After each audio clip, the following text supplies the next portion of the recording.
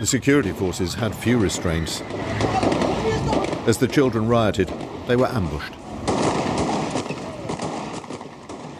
Sydafrika. Slutet på 70-talet, början på 80-talet. Här börjar vår historia. I ett uppdelat samhälle med våld och förtryck. Och jag kunde ha växt upp mitt i det här. Och ibland undrar jag, vem hade jag varit då? Vilka värderingar hade jag haft liksom? Det här är del 1 i vårt dubbelavsnitt om pappor. Min pappa är från Sydafrika. Men jag lärde inte känna honom förrän jag var 19 år gammal. Och det finns fortfarande saker jag inte har vågat säga eller fråga. Jag heter Tor Rutgersson och du lyssnar på säsong 2 av Allt vi inte pratar om.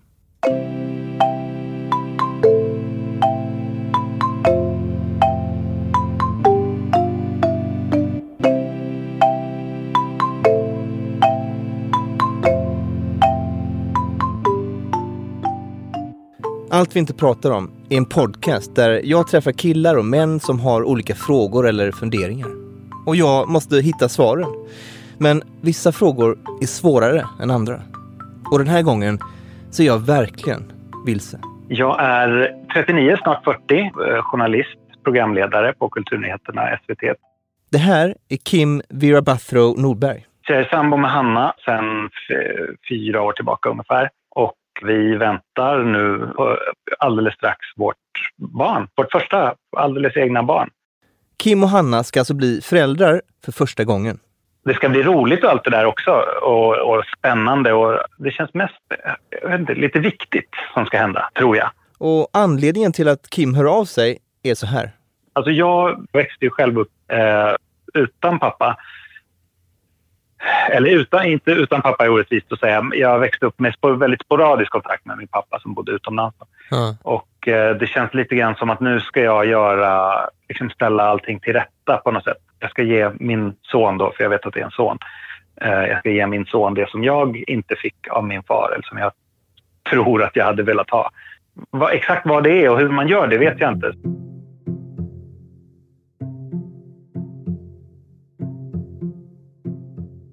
Kims pappa var frånvarande under större delen av hans liv. Och nu ska han själv bli pappa. Och det känns förstås lite konstigt. Vad är en bra pappa? Och hur blir Kim en bra pappa? Det är bra frågor, men problemet är att jag är inte den bästa personen att svara på dem. För jag växte ju också upp utan min biologiska pappa.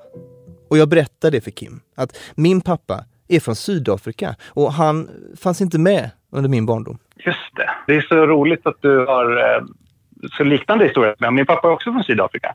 Nej. Jo, från Durban. Jag antar att din pappa då också växte upp under apartheid-systemet. Ja. Det kanske var någonting som gjorde att de lämnade sina familjer sen då. Kims pappa tillhörde den indiska befolkningen i Sydafrika. Och min pappa är vit och han har ena sidan av släkten från England och andra sidan från Holland. Och i Sydafrika på den tiden så betydde det att de var i varsin kategori. För samhället var uppdelat i 4 grupper. White, colored, Asian och black. Men varken Kim eller jag växte upp i Sydafrika. Som barn visste jag ingenting om situationen där. Och jag visste ingenting om min pappa. Faktum är att Kim har haft mer kontakt med sin pappa än vad jag har haft med min. Han åkte tillbaka till Sydafrika när jag var, jag tror 2 eller någonting. Alltså så tidigt att jag inte minns. Och sen så damp han in igen när jag var i 11-årsåldern tror jag. Okay. Och försvann igen och damp tillbaka när jag började närma mig 20 kanske. Något sånt där. Hur är det nu då? Nu är min pappa död sedan några år tillbaka. Han dog 2014 sommaren. Okej. Så det vi hann åstadkomma i termer av far- och sonrelation, det har vi åstadkommit redan. Om man säger så. Kims pappa lever inte längre. Så det finns inga svar att hämta där. Min pappa finns ju kvar i livet. Jag fick kontakt med honom när jag var 19. Och just det, och nu har ni... Sporadisk kontakt. Är väl ett bra ordval. Ja. Min mamma lämnade Sydafrika och flyttade hem till Sverige när hon var gravid med mig. Och sen hanterades skilsmässan på distans. Och efter några år så gifte min pappa om sig med en italiensk kvinna. som också flyttade till Sydafrika för hans skull. Och tillsammans fick de 2 barn, min halvsyster och min halvbror. Men säg den lycka som varar, för det blev en ny skilsmässa. Och min pappa, han lämnar verkligen allt. Han flyttade till Australien. Det är klart, Australien är ju ganska ännu längre bort då. Det är en bit, han bor i Perth. Och nu händer något märkligt. För Kim har börjat intressera sig för min situation. Och plötsligt är det han som ställer frågorna. Känns han som din pappa? Han känns som ett tillägg i mitt liv som jag på ett sätt uppskattar. Men han kan ju aldrig vara en pappa när jag växte upp. Alltså vi kan inte åka tillbaka i tiden så att han var min pappa då. Utan han är någonting annat nu liksom. Kallar du honom pappa? Ja. Dad. Just det. Det är lättare när man pratar engelska, va? Det är ju det. Det blir inte lika mycket på riktigt. Precis. Jag vet. Jag hade också den erfarenheten. De sista orden jag sa till min pappa, det visste jag inte då, men det var I love you. Och det kändes bra, men jag har tänkt på det många gånger att undrar hur det hade varit om jag hade sagt jag älskar dig. Det är som om vi glömmer bort Kims originalfråga lite grann. För att min relation till min pappa, den väcker någonting hos Kim. Har du pratat med honom om er relation? Om att han lämnade dig? Alltså, det är inte riktigt så enkelt, tänker jag. Alltså visst frågade jag lite när jag var 19. Men då var jag så arg. Inte riktigt på rätt plats, mentalt liksom. Och det var ju faktiskt mamma som lämnade honom, rent tekniskt. Det är något som vi har pratat om många gånger, men utan att jag egentligen har fått några tillfredsställande svar. Mycket är fortfarande väldigt oklart. Ja, jag vet inte. Men när vi pratar om det, mitt medskick till dig då, som har en pappa som lever, trots allt, det är ju att ha samtalet. Jag vet inte vilka erfarenheter du har av döden, men den är ju så himla definitiv, märkte jag, när min pappa dog. De samtalen som vi inte hade, de kan vi liksom inte ha. Jag menar, nu bor han i Australien så du kan inte åka förbi, men du kan ringa honom. Om du vill, om du känner att du liksom har någonting att vinna på det, så skulle jag göra det, tror jag.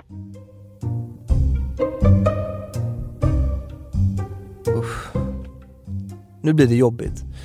Så ska jag verkligen börja gräva i det här igen? Någon del av mig vill göra det. Men det finns också ett motstånd i mig. Och det ska det göra, för att det kan gå dåligt också. Jag hade samtalet liksom en gång med min pappa. Okay. Och det blev bra först. Och sen blev det dåligt på något sätt. Därför tog jag aldrig upp det igen. Och sen så nu är det för sent. Det finns också en risk att han inte ser på er historia på samma sätt som du gör. Men fundera på det, skulle jag säga, om du vill. Och då kan jag ge dig lite tips. Okej. Så Kim ska hjälpa mig nu? Men hur ska det lösa originalfrågan? Alltså anledningen till att Kim ringde mig. Vad är en bra pappa? Vi får prata mer om det här. Vi säger så för nu. Jag ska gå och skaffa barn. Vad bra. Okej. Ska jag ringa min pappa?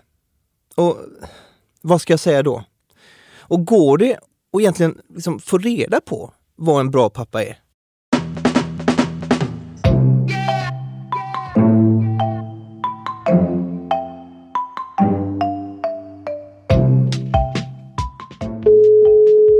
Hallå?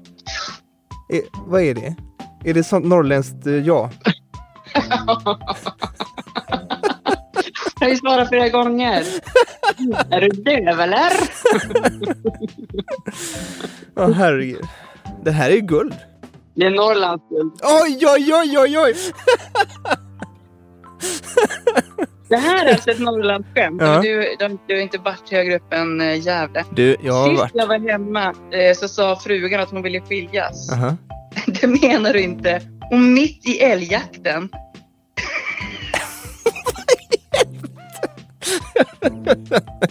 Jag förstår ingenting. Du vet, jag bodde i Malmö ett tag.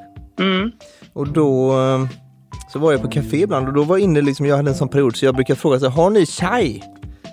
Och då svarar de ibland så här, nej, jag är singel.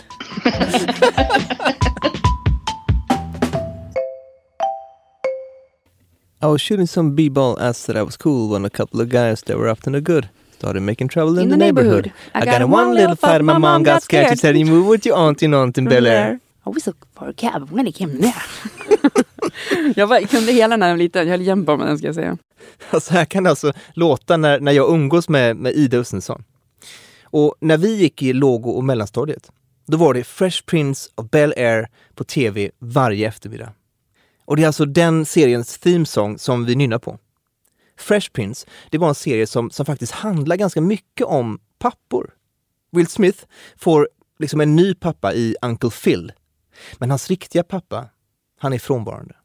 Och när den här pappan sen väl dyker upp så gör han alla besvikna. Det är en berättelse vi känner igen från många böcker och serier och filmer. Alltså sökandet efter en fadersfigur och pappor som bara försvinner. Det är omöjligt, jag kan inte förstå. Jag har ju själv ett barn och jag skulle aldrig för mitt liv kunna, oavsett om jag och pappan till honom skulle separera, så skulle jag aldrig kunna släppa honom, mitt barn, i mitt liv. Under hela den här säsongen har Ida varit föräldraledig. Så hon har ju hunnit fundera mycket kring föräldraskap och uppfostran. Givetvis är det inte bra när en pappa bara försvinner och inte finns med i barnens liv. Men Ida menar att det också finns pappor som är frånvarande trots att de fysiskt är på plats. Det finns en studie som National Fatherhood Initiative har tagit fram. Jag hittade det här på en sida som heter attvamamma.se. Och de visar på olika typer av frånvarande pappor som alla har olika negativa konsekvenser för barnet. Det här är alltså en studie som kartlägger olika beteenden hos pappor. Beteenden som kan påverka barn negativt. Den första typen av frånvarande pappa, det är arbetsnarkomanen. Alltså att män jobbar 12 timmar om dagen och liksom är borta när barnet vaknar och är borta när barnet går och lägger sig ungefär. Den andra typen, det är pappor med brist på empati. En pappa med bristande empati har vanligtvis väldigt svaga band med sina barn och folk runt omkring sig. De är självinvolverade, har ytliga relationer som saknar djup. Och det kanske handlar helt enkelt om att faderskapet inte lockar för att man inte liksom vet hur man ska kunna ha. Man klarar inte av den här empatifyllda relationen som det krävs av att vara pappa, ta ansvar för ett barn. Och så nummer 3 på listan, känslomässig omogenhet.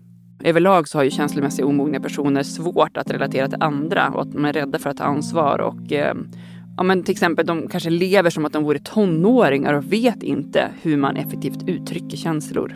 Den fjärde typen är pappor som inte tar ansvar. Det här tror jag är väldigt vanligt och det här har jag och min sambo pratat väldigt mycket om nu med vårat barn. Och det är att ta ansvar för sitt barns utveckling. Det hamnar ju ofta på mammorna. Och att han kanske inte är där för barnet när det mår dåligt, tröstar och allt sånt där som brukar hamna på mammarollen. Och den femte och sista typen är självcentrerade pappor. Män har ju överlag fått gå in mycket mer i sitt eget ego, i sina egna intressen, i sin egen person än vad kvinnor har uppfostrats att göra. Det innebär att man glömmer sina barn, att han bygger ett liv utan att tänka på sina barn och att han prioriterar andra saker framför familjen. Som att gå ut med vänner eller olika typer av arbetsprojekt. Så det här är 5 olika beteenden som är vanliga och som det därför kan vara bra att hålla lite koll på. Hur vi tänker och agerar är ju till stor del ett resultat av samhället runt omkring oss. Och därför kan vissa beteenden komma smygande liksom. Det är ingenting vi gör eller väljer medvetet. Det är en sak att växa upp utan en pappa. Men det finns många som också växer upp med en pappa som inte riktigt är emotionellt tillgänglig. Det tror jag kan upplevas väldigt jobbigt också. För att man känner att min pappa har växt upp med mig. Men jag har aldrig haft en nära relation till honom. Och då är det svårt att sätta fingret på det. Vet man att min pappa stack när jag var liten. Men då kan man liksom, fuck han liksom. Det är därför jag är så här. Men har man växt upp med den så kanske man inte på samma sätt kan se hur det har påverkat den. Det som spökar är förstås hur vi har blivit uppfostrade. Och hur samhället har lärt oss att vara och agera på olika sätt. Så, människor som lever i straighta parförhållanden har en del utmaningar framför sig. Om de vill leva jämställt.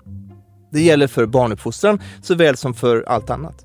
Som tur är kan vi hjälpa varandra genom att vara uppmärksamma på vilka roller vi tar och får i hemmet. Jag tror att jag har fått med mig en hel del bra grejer nu för att svara på den där frågan, hur är en bra pappa? Och mycket handlar om att vara närvarande. Det handlar om att försöka se helheten och göra sitt bästa. Ingen förälder kan vara perfekt varje sekund och minut. Men sen var det den här grejen med min egen pappa. Alltså att Kim tycker att jag borde ringa upp honom och prata om saker vi aldrig har pratat om. Alltså jag fattar ju att det här är ett extremt tufft samtal. Men det är också komplicerat. För min mamma åkte tillbaka till Sverige och födde mig. Och min pappa gifte om sig och fick 2 nya barn. Som han sen lämnade när han flyttade från Sydafrika till Australien. För mig känns det som att man måste stänga av någonting för att överleva med sig själv. Och att göra det 2 gånger, då är det ett mönster. En gång, då kanske man kan skylla på, liksom, eller han åtminstone skylla på mamman. Men när man gör det sen igen, när man också bor i samma land, då blir det lite svårare för mig att ta in. Då måste det vara något annat. Ja, men det blir tufft, men om du pallar så tror jag att det kanske kan ge både oss men kanske också dig mycket. Så här tänker jag. Innan jag börjar gräva i det här, alltså mitt eget liv, så är det 2 saker som jag skulle vilja fördjupa mig i. Det ena är hur samhället faktiskt var, alltså i Sydafrika på 70- och 80-talet. Och det andra är, hur känns det egentligen att få barn? Att bli pappa? För jag har ingen aning. Men de flesta av mina vänner, de har barn nu.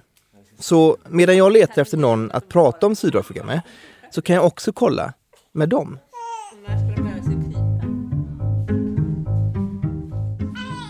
Johan, Martin och Olle, det är 3 av mina bästa vänner. Jag kommer inte riktigt ihåg vad det för färger och så på väggarna i rummet. Det var liksom en sjukhussal med en stor säng. Man kunde så vinkla upp åt alla möjliga håll. En fåtölj i ena hörnet. Kom så här verkar med jämna mellanrum. Och då ville hon ha lustgas. Och sa lust! Vattnet gick utan några verkar. Och sen så var det till att vänta på att det skulle komma igång något vidare. Man insåg ju ganska snabbt att det fungerar inte alls som det gör i amerikanska filmer. När någon säger, vattnet går. Och så till sjukhuset och 5 minuter senare är barnet framme. Jag stod där bredvid och gjorde som en pappa ska göra. Och Irene var nöjd, sa hon efteråt. Men jag var med och gav henne lustgas när hon bad om det. Och försökte liksom trösta. Men hon var inte så ledsen, hon var med bara, kom ut nu Einar! De provade med massa olika smärtstillande sådär som ingenting funkar. I slutändan så blev det så att det fick bli ett kejsarsnitt. Man har bilden när hon har fruktansvärt ont så är det något som är fel.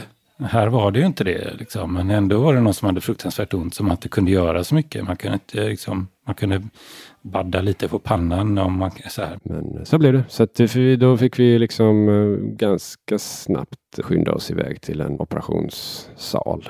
Det var en ganska märklig situation. Man kunde inte göra så mycket själv som man. Mer än att bara försöka vara något slags stöd. När de kom på att då ska de då göra det så handgripling som drar ut barnet med en sån här sugklocka. För att barnet, han kom inte ut liksom. De tog ut honom, tjoff! Och klippte av snabbt liksom och tog honom till en bänk och stod flera. Och då stod jag och tittade på bakom där liksom. Det var lite sådär. Han liksom aldrig blir rädd, men det är klart, det var ju för då ska vi pumpa igång så att hjärtat sätter igång och andningen och sånt. Jag tror att jag någon gång under hela det här liksom stukade foten. Jag märkte inte det förrän liksom på natten efteråt. Jag kunde inte gå, jag hade fruktansvärt ont i foten och fattade ingenting. Men det här måste ha hänt någon gång under förlossningen utan att jag noterat det då. Det kan nog mycket väl ha varit jag som höll i honom först. Ja, men det kändes i bröstet. Jag grät nog en skvätt. Det var en sån lättnad bara, en sån kosmisk glädje. Det är ju en märklig sak att det växer ett liv inne i en människa.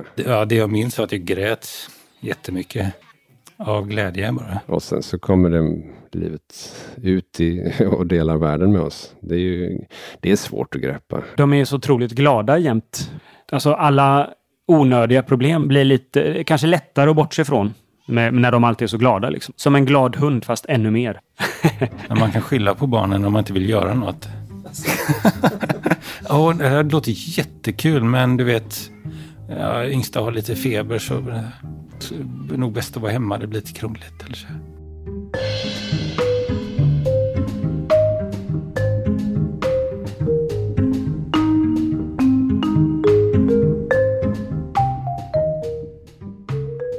Alltså, hur är en pappa så där närvarande? Som vi har fått höra hela tiden att bra pappor är.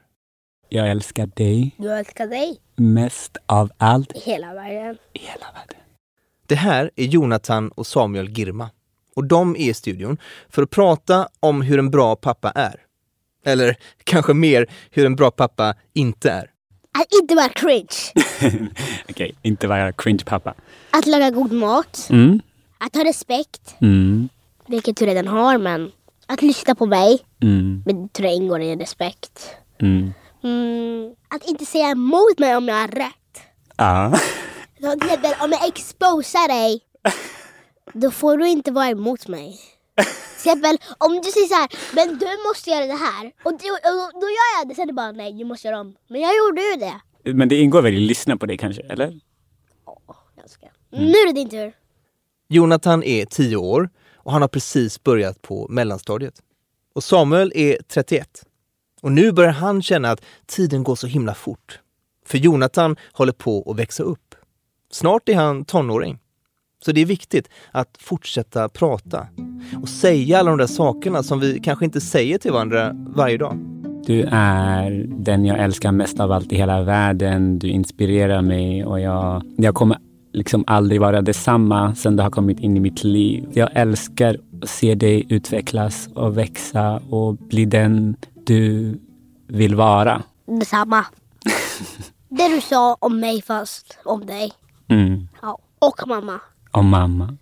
Men är det någonting som jag gör som är pinsamt, tycker du? Ja. Som vad då? Till exempel när jag typ träffar en vän och när jag säger hej, då bara hej, hej, hej. Jag bara... Vad menar du? Att jag säger hej hej till dina kompisar eller vadå? Liksom, du skämmer ut mig typ. Jag bara, nej.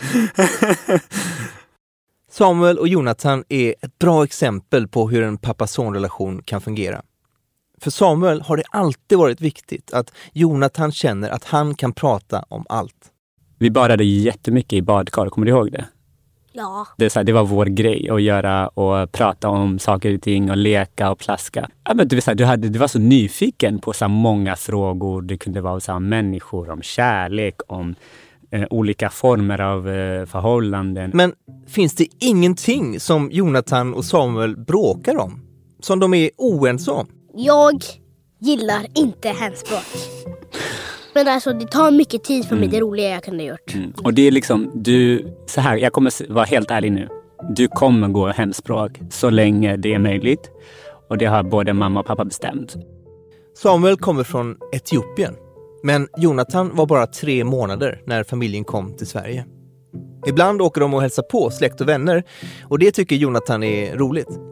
Men att ta extra lektioner i hemspråk efter skolan, det är inte riktigt lika roligt. Hemspråket är på fredag efter skolan. Exakt. Det är typ 50 minuter efter jag slutar. Men jag tycker att vi borde flytta det till onsdag så jag kan ha en normal fredag, en rolig. Men vet du älskling, för mig är det så här, eftersom jag vill att du ska ha grunderna i liksom amaringa i vårt hemspråk. Det tror jag kan redan. Jo, det vet att du kan det. Men det hjälper att liksom bibehålla den och sen får du också träffa de andra barnen som pratar samma hemspråk. Ibland är det roligt att göra det.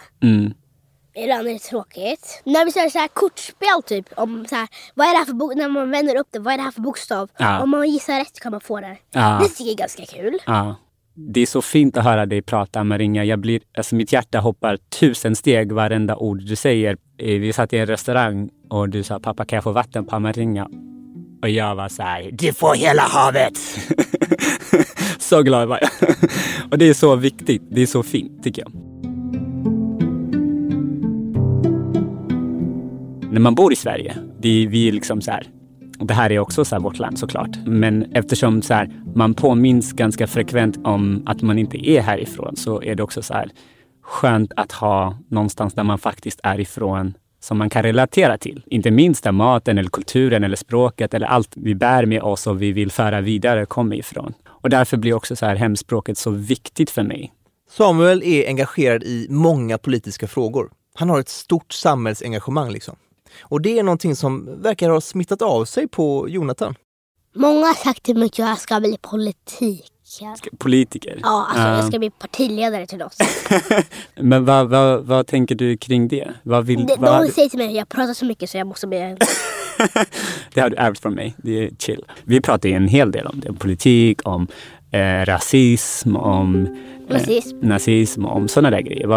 För du brukar ändå vara lite orolig ibland för min skull. Ja, som den gången vi var på pendeltåget. Det har hänt flera gånger.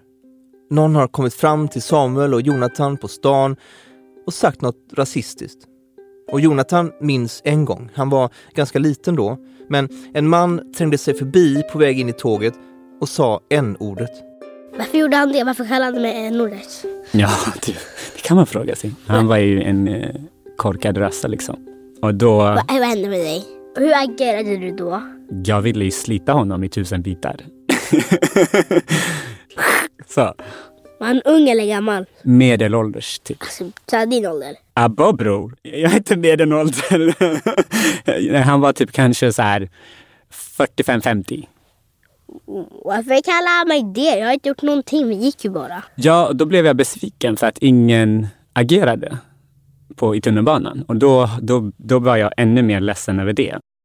När Samuel och Jonathan pratar om det så ser jag hur Samuel pratar med sin son. Och hur han försöker lära Jonathan olika saker. Samtidigt som han lyssnar och svarar på frågor.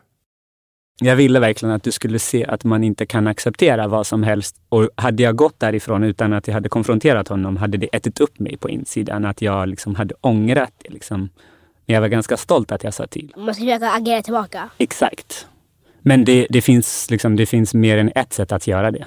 Man kan prata, Man kan försöka kommunicera, man kan... Alltså, i bästa fall vore det ju om folk agerade omkring.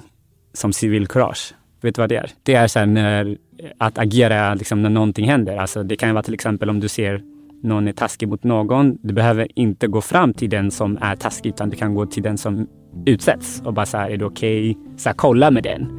Eller till att larma, till att liksom, ringa polis eller vad som helst. Liksom.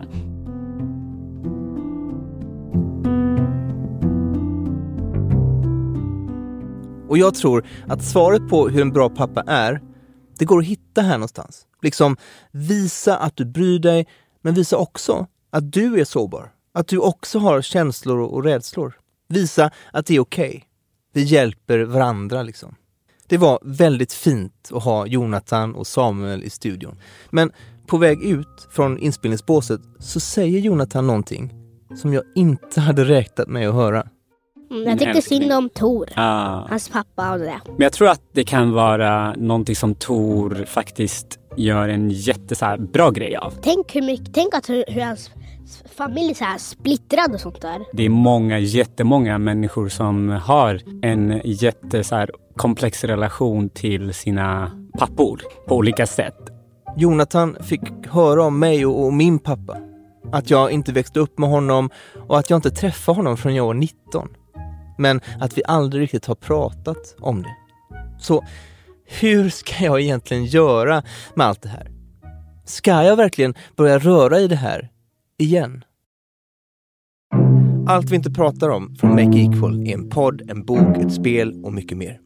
I vår idrottssatsning kommer vi ut och prata direkt med killar i idrottsföreningar och fritidsverksamheter. Så bra! Allt du behöver veta finns på alltvinterpratarom.se och makeequal.se. Och det här är möjligt tack vare stöd från Svenska Postkodstiftelsen. Woho! Läs mer om alla samarbetspartners och möjligheter på vår webbplats.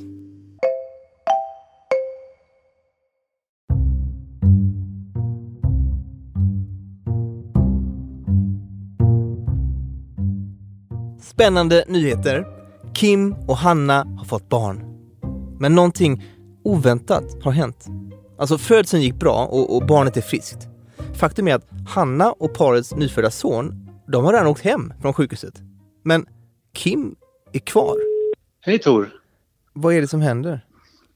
Jag vet inte exakt. Jag fick influensa och så hade jag det under förlossningen. Liksom. Och sen så gick den väl influensan över i en lunginflammation som sen också blev en hjärthinneinflammation. Det låter ju allvarligt. Ja, jag är inlagd liksom på kardiologen. De håller på att lista ut hur de ska behandla. Jag är lite av en gåta för läkarvetenskapen tydligen just nu.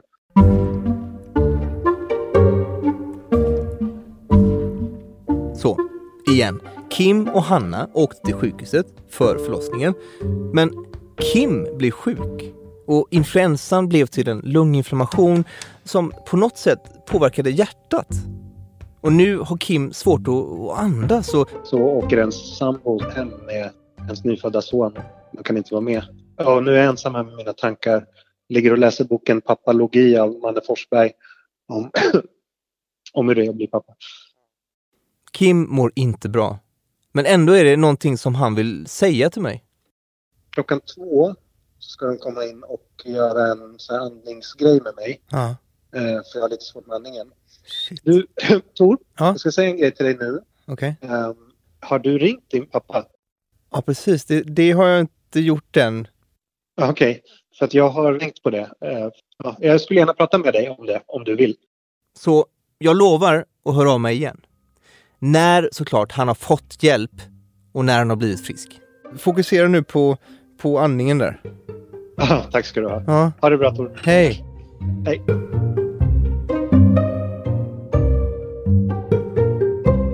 Jag hoppas verkligen att Kim blir bättre. Att det inte är någon fara med det här. Och att han snart får åka hem och vara med sin sambo och sin nyfödda son. Och jag kan fortfarande inte släppa en sak. Trots allt som har hänt så är det viktigt för honom att fråga mig om jag har funderat mer på att ringa min pappa. The government here claims with some justification that things are changing in South Africa, that those blacks lucky enough to be allowed to live in cities are becoming better off, that coloureds and Indians will soon have... Apartheid var det som drev diktaturen i Sydafrika. Det var en ideologi som delade upp människor utifrån ras. Transplanting millions of blacks whether they like it or not. Systemet förtryckte de sydafrikaner som var svarta och gav vita människor makt och privilegier. This is apartheid and this isn't changing.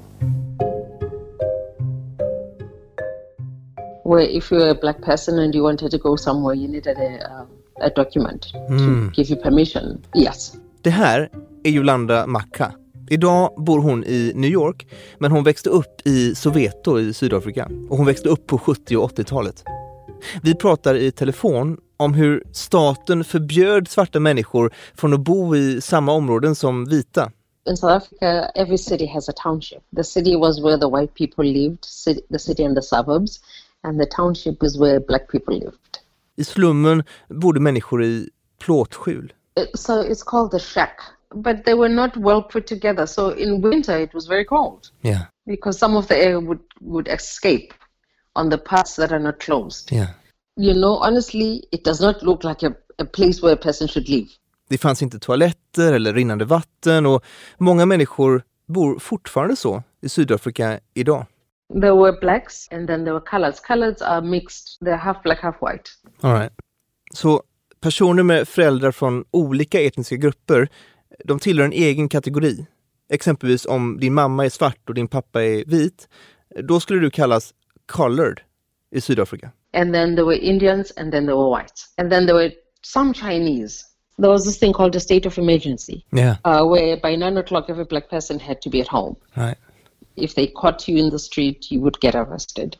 If they saw you in an area where they thought you didn't have a right to be in, they would take a pencil and they would put it through your hair to check whether you were black or colored. What? And if yes. And if the pencil didn't go up, then you were black. If it went through, then you were colored. Oh my God. That's crazy. Yes.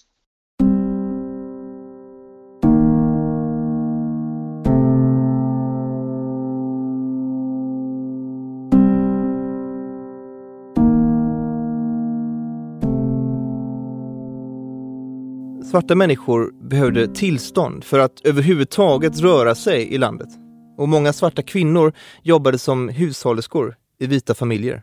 But they were live-in maids, so you would wake up at 5 o'clock, get ready by 6 o'clock you had to be in the main house. and stayed there and only went to see their kids once a week, I think. And obviously they didn't get paid a lot, I guess, I would imagine. No, just enough to survive. Yeah. Sometimes not even enough to survive, but just enough. Människor som ville göra motstånd mot apartheid, de organiserade sig i ANC, African National Congress. Men organisationen stämplades som terrorister av apartheidregimen. And if police even had an idea that you were associating with them, they would come to you and ask you if this person disappears. Where is so and so? If they're looking for someone, they can't find that person. Maybe that person has escaped. It was called skipping the country. Oh. Has left the country to go to Zimbabwe and Namibia. Det var livsfarligt att sammankopplas med dem. If they caught you, you were tormented. People were traumatized. They lost their teeth. They lost their hearing. The brutality was too much. Polisen använde våld för att sprida rädsla. Och de som gjorde motstånd kunde försvinna. Det var också farligt bara att känna någon som var politiskt aktiv. Because if the police came to your house and they were looking for this person and you said you didn't know, they would just damage your house and leave. You know, they didn't need a warrant of arrest or a warrant of searching someone's house. Yeah, and they wanted to spread that fear, obviously. Oh yeah, it was very traumatic. Apartheidregimen kom till makten 1948 och de höll sig kvar vid makten ända fram till 1994 och en ny regering kom till makten. It still didn't hit us that the apartheid system was coming to an end. Yeah. And before we knew it, we had transitioned without even being aware that we were doing it. It was weird, but it was exciting too. Men det här var alltså hur Sydafrika såg ut när min pappa och Kims pappa var unga. Och om vi hade fötts där istället för i Sverige, då hade Kim och jag växt upp mitt i det här.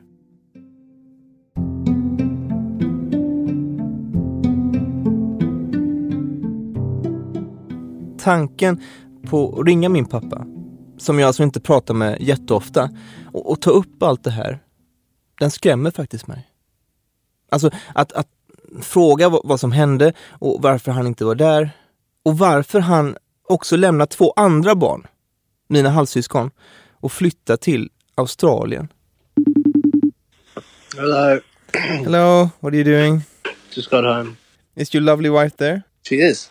Hi Thor! How are you? Good in you? I'm okay. Min halvbror Jade, han bor numera i London.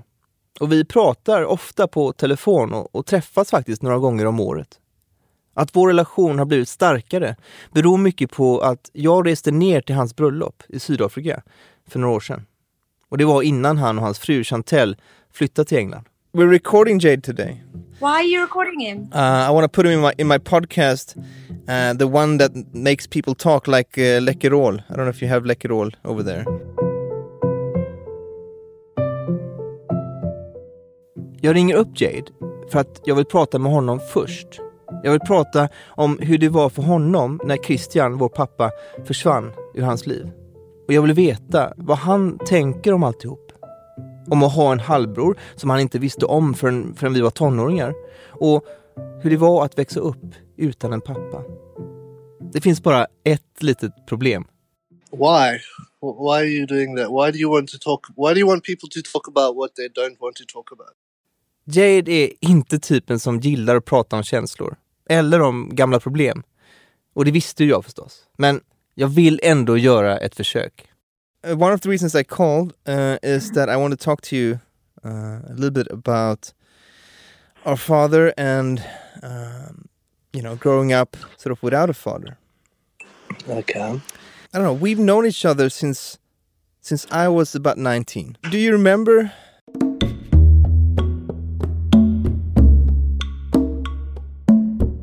När jag gick sista året på gymnasiet så bestämde jag mig för att jag ville söka upp min pappa.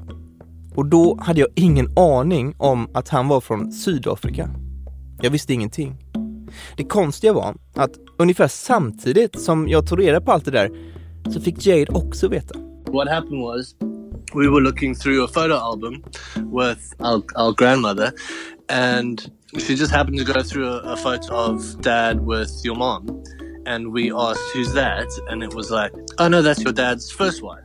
Wow. And me and Shannon kind of just looked at each other and we were like, what? But we spoke to Dad and he confirmed everything. And then within like, I think a month or two or something, you had made contact. Och något år senare åkte jag ner till Sydafrika och träffade Jade och vår syster Shannon och hela släkten för första gången. Och då var jag 19 år och Jade, han var 14. Och det här var bara några år efter att vår pappa Christian hade lämnat Jade och Shannon i Sydafrika för att han flyttade till Australien. How old were you when Dad divorced your mom and moved to Australia? It's hard to say because you know what? Even when they were married, he was on the ship. So he was away for a month and back for 10 days. Även innan han flyttade till Australien så var Christian ofta bortrest. Han jobbar nämligen inom båt- och fraktindustrin. Så han är borta en månad och sen hemma 10 dagar och sen borta en månad till. Och så var det även när Jade och Shannon var små. And then they got divorced and then he moved in somewhere else, which wasn't that far from us.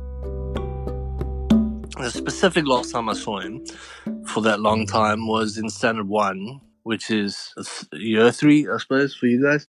Jade var alltså runt 10 år gammal när det här hände. So it was at the school and it was during one of our breaks.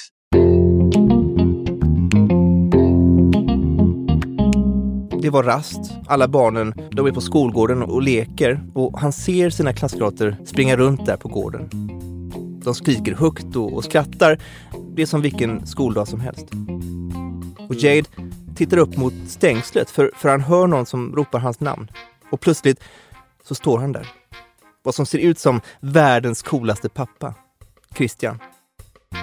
Han har solglasögon på sig och han sitter på en motorcykel. And he came with this big Honda motorbike, revving and whatnot. Så Jade börjar gå mot stängslet och det gör alla andra barnen också. And obviously like all the kids do, they go rush because he parked right outside the fence. And all the kids rush to go see it and it was him. Alla är imponerade av Jades pappa. Och Jade vet inte varför hans pappa är i skolan idag. Och Christian kommer fram till Jade och så säger han någonting otänkbart. And he said to me in front of all the people at the school, he said, all right, Jade, son, this is the last time I'm going to see you. I'm going to, I don't know if he told me he was going to Australia or he just said I'm going away and then kind of just drove off. But I was probably embarrassed, but I don't remember actually being embarrassed. I don't remember that feeling. Jade gillar inte riktigt att prata om det här. Men jag kan liksom höra att det finns saker där inne som vill ut. Så jag försöker pusha honom lite. I mean, how did you feel at that moment? Can't remember. I think you can. You sound very like psychologist kind of thing now. Do you want me to look deep inside myself? I do. Okay. I was probably sad. Why do you think you don't remember any of this? Maybe because I suppressed it. Is that what you want to hear? Yeah, I think that's probably what happened. Answer. So, how long then before you saw him again? 5 years before he came down for a holiday. And I mean, those were the days before FaceTime and all of that. So, But how was that, like growing up, being 11, 12, 13, 14 and your dad not being around? it was okay. Like my mom did a great job. Yeah. Like if I really wanted to talk to him, he would either reply or make a plan to call or something like that. So he was still available. I mean, I'm not the kind of person that needs a hug. So it's, I mean, you know that. So it wasn't as bad as it probably sounds. Did you ever talk about it? No, not really, because there's no need to. Jade. Han kör verkligen på temat det är bra att trycka ner sina känslor i magen och aldrig prata om jobbiga saker igen. Men jag ger inte upp. Och till slut så börjar det hända någonting. So you never felt like you missed him? I remember, you see, now you're making me really look into myself. So I remember one time I sent him an email, and in the email wrote something like, all the other kids have their dad here, and their dad takes them out and stuff like that. Why can't I have my dad take us out and do stuff with us? And he never replied to that email. But like a week or so later, he came to South Africa, and we never spoke about it.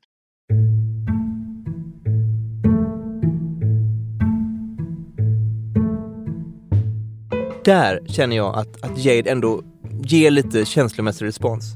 Men direkt efter så hoppar han liksom tillbaka in i försvar. Och jag köper inte det. Och tonläget höjs. So it sounds kind of like you're gonna get everybody to talk about their emotions and then kind of leave them in a mess. Well, I was thinking maybe it could bring us closer together. Do you think it would? I'm kind of hoping. I think we need to talk about it.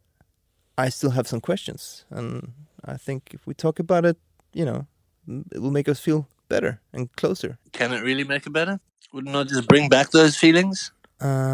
That you've already managed to get over? But have you? Well, yeah, because they don't bother me anymore. You don't remember them? Yeah, but even if I did, they don't bother me anymore because it's over.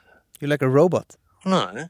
If you struggle with something in the past, like you struggle with some kind of sickness and then you feel better about it, but you don't know exactly what the sickness was, does it help if you find out later? So are you saying your dad leaving you is like an illness? You know what? Now you're going and being too specific. Mm-hmm. Okay. I'll try to be more vague when you're speaking. Yes, be more vague. Okay. Just try and accept what I'm saying. I'd like to know what he was thinking. I'd like to know why he didn't stay. I'd like to know how it felt. And maybe understanding that will make me understand him a little bit more. It's if that's the way you feel, then it's different to the way I feel. I prefer not to know why. Okay. I won't tell you then. No, if you do, I'd like to know it's sort of interest.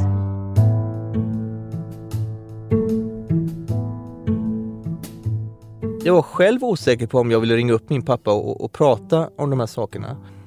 På ett sätt så blir jag mer sugen på att göra det eftersom Jade är så himla emot liksom.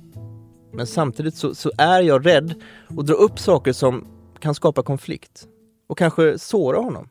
Ändå hör jag mig själv säga I'll call you up again and I'll tell you actually what happened once I've talked to Dad. Are you calling Dad now? No, I'm not calling him today. Okay. I have to work up some kind of strength to do it. Okay. All right. Speak soon. Yeah, bye. Bye.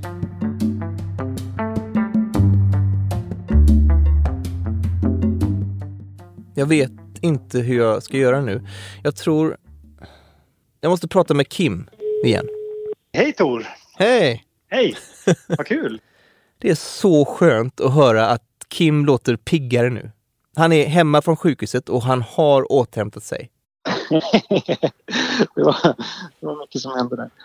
Några dramatiska veckor kan man säga i våra liv. Jag vet att Kim tycker att det är viktigt att jag pratar med min pappa. Men innan jag bestämmer mig för att göra det så vill jag höra mer om Kims pappa. Jag gissar att han kom kanske 75 eller 74 eller någonting i den stilen. Så kom han till Uppsala och fick politisk asyl för att han var en av de förtryckta minoritetsgrupperna. Han var ju indier då i Sydafrika och apartheidsystemet. Enligt honom då så var han liksom jagad av apartheidregimen. Han hade väl varit med i någon protestgrupp och det var 70-tal och jag antar att han sveptes in av bilderna som jag har sett från den tiden. Lite smålångt hår och lite utsvängda byxor och det var liksom, det såg ut som att de hade det ganska bra. Allting ser härligt ut på den tiden. Ja, det gör verkligen det. Och han ville lära sig spanska då. För det var ju liksom de spanska protestsångerna, Victor Jara och det där. Så han tog en kurs i spanska och där var min mamma lärare. Aha. Och så träffades väl de. Blev väl ihop.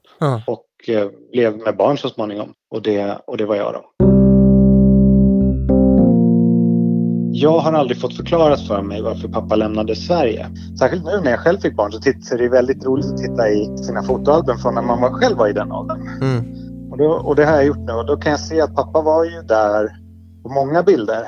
Förstår att han var med vid förlossningen och liksom, han var en pappa. Det är min mamma som har skrivit texten under inklistrade, du vet, såna gamla foton, och så är det skrivet under. Liksom. Då heter jag, under mina första år, heter jag Georgie. Men sen vid något tillfälle så är det ett brott, och då slutar pappa vara med på bilderna, och då heter jag Kim. Så det måste ha liksom, jag kallades Georgie, och min pappa kallade mig det i hela mitt liv. Så i Sydafrika så är jag Georgie. Kims pappa försvann och livet fortsatte som vanligt. Men ibland så uppstod ändå situationer som gjorde att Kim blev fundersam. Jag hade varit på något kalas eller någonting med en massa svenska barn då. Och så hade jag vänt mig till mamma och frågat, varför ser jag annorlunda ut än de här andra barnen? Och då hade hon tänkt att fan också, det här måste vi fixa då på något sätt. Så då beställde hon en resa till Sydafrika för oss två. Och det var 83 eller 84 kanske. Okay. Och hade ingen kontakt med min pappa då. Men hon hörde av sig till min farbror i Sydafrika. Och frågade om vi fick komma, och det fick vi. Vid något tillfälle så var vi hemma hos släktingar, och så hade det ätits, och så satt väl vi barn på golvet och lekte. Då hade jag pedagogiskt nog vänt mig upp till mamma och sagt, mamma, här ser alla barnen ut som jag. Och då hade hon tänkt att nu har vi fixat den här delen. Liksom.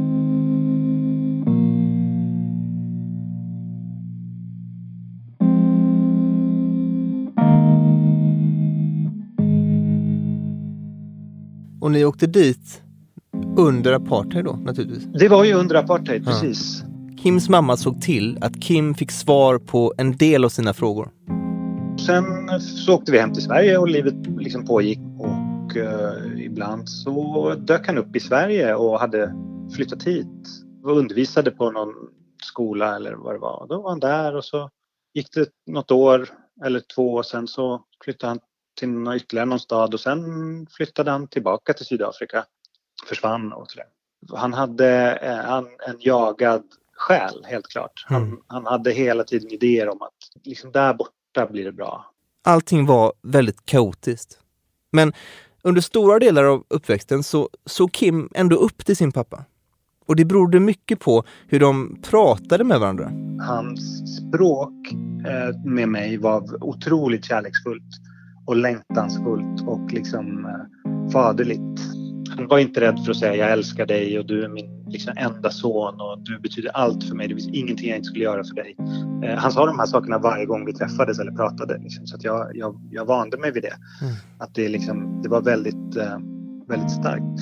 Men det kanske inte räcker med ett kärleksfullt språk. Och det tog många år av mitt liv innan jag insåg att det bara var ord.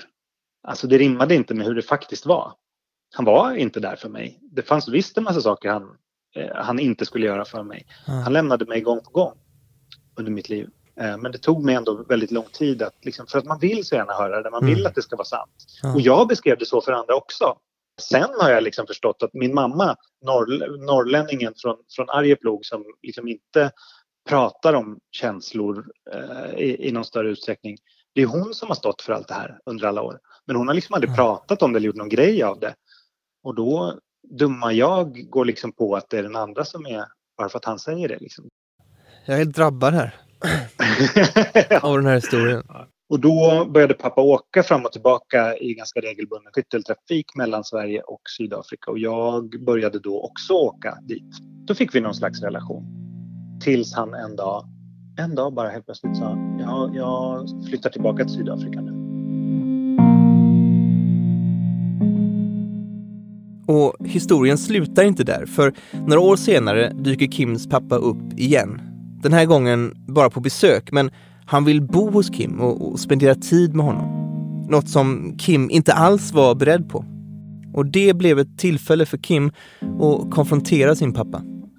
Och då så sa han någonting om min mamma som jag inte gillade. Jag kommer inte ihåg vad det var, och det var nog inget specifikt, utan det var mer kanske en sån där liten, bara att han inte riktigt litade på henne. Eller liksom att jag fick en sån känsla att hon kanske inte har sagt sanningen om mig eller något sånt där. Och då blev jag, vilket jag väldigt sällan blir, arg. Jag vet inte, men då tänkte jag, fan, nu gör vi det här. Och så sa jag att hon var där för mig alltid under hela mitt liv och du var inte det. Det som hände då, min pappa accepterade min version av historien. Han sa det var precis så, det var helt rätt. Och jag är ledsen och jag ber om ursäkt. Det är bra att vi har det här samtalet och nu kan vi börja om. Och det här var viktigt för oss. Och liksom, i princip allt det som jag behövde och ville höra från honom.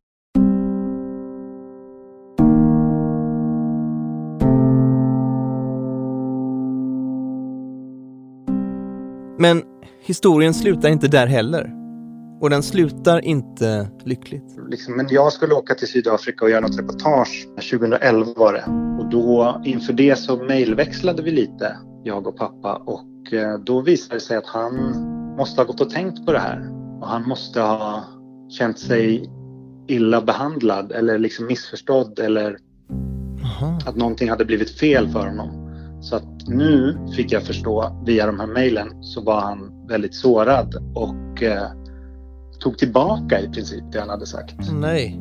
Han skrev liksom i princip att jag har visst gjort mycket mer saker för dig som far som du inte liksom vill erkänna eller som du har glömt bort eller du har inte sett allt jag har gjort.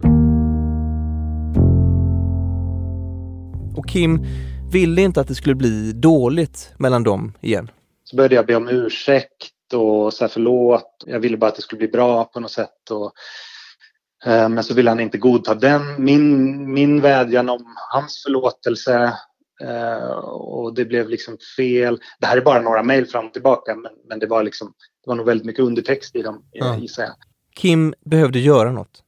Så han bokade ett flyg och åkte ner till Sydafrika. Det var inte dåligt men det var inte bra. Och vi tog inte upp de här diskussionerna igen. Och sen åkte jag hem och det var sista gången vi sågs. För att sen blev det inte att jag åkte ner innan han dog 3 år senare då. Han hade problem med hjärtat länge. Ja, en dag så ringde min kusin och sa att pappa är död. Det var i juli 2014. Och så var det slut. Så tog han med sig liksom resten av hemligheterna och vår relation och brändes till aska och rann ut i Amjeni River och ut i Stilla havet antar jag.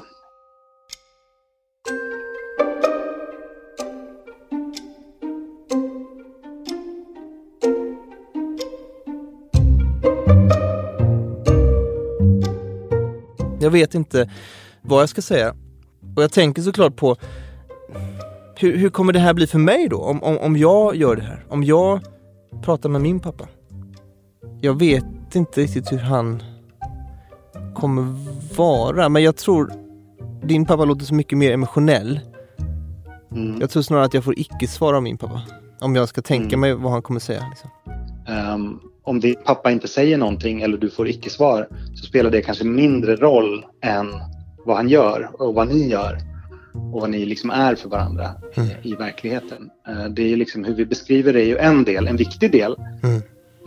Men en kanske viktigare del är ju hur vi faktiskt beter oss. Liksom. Och sen säger Kim en sak till som gör allting ännu svårare. Har du pratat med din mamma om det här? Jag har försökt prata med min mamma många gånger om vad som egentligen hände där för 36 år sedan. Och hur det var för henne. Det har varit svårt, men vi har gjort en del framsteg under åren. Nu var det ganska länge sedan vi pratade om det. Och jag har fortfarande frågor kvar.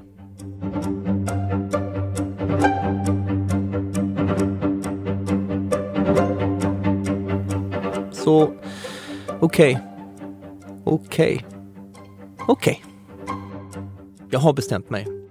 Jag ska prata med min pappa om varför han inte var en del av mitt liv. Och varför han också valde att lämna mina syskon. Och så ska jag åka till Göteborg för att prata med min mamma också. I nästa avsnitt av Allt vi inte pratar om.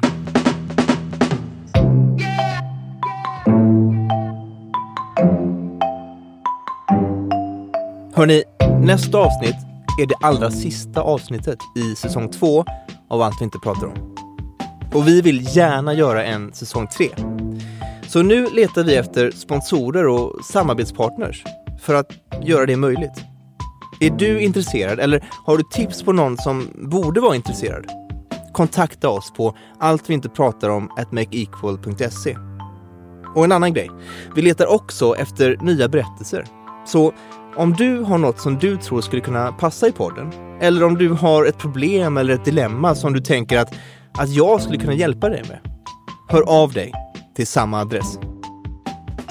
Du har lyssnat på Allt vi inte pratar om från Make Equal. Jag heter Tor Rutgersson och podden produceras av Tanvir Mansur. Inspelning och mixning på Studio Ljudbjörnen av Nisse Björn. Kristoffer Malmsten har gjort vignetlåten efter en liten marimbaskiss från mig. Och övrig musik kommer från Blue Dot Sessions. PR och marknadsföring av Ikra Ferdaus med hjälp av Gabriella Järlström. Hilma Sobrino Rada gör film, grafik och form. Och idén till Allt vi inte pratar om fick Ida Östensson och jag sommaren 2016. Nu finns en podd, en bok, ett spel, föreläsningar och utbildningsmaterial. Projektet Allt vi inte pratar om, fritid och idrott, leds av Henrik Tellfors och Johan Pettersson och är möjligt tack vare stöd från Svenska Postkodstiftelsen. Läs mer på alltvintepratarom.se.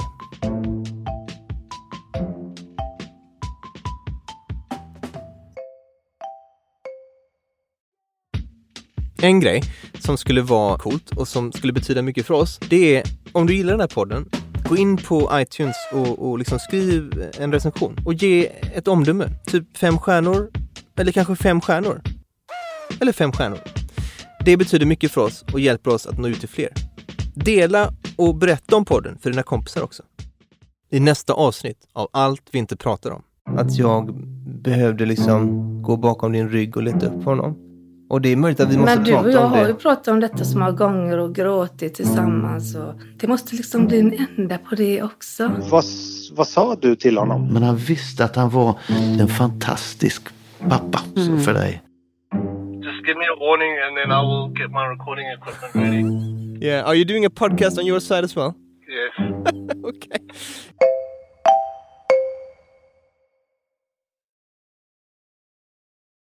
Korv med mos. Korv med mos. Korv med mos. Korv. Korv. Med mos. Med mos. Med mos. Med mos. Med mos. Med mos. Bra. Bra. Det enda som jag tycker om är korv med mos. Med mos. Med mos. Med mos. Med mos. Och så vidare.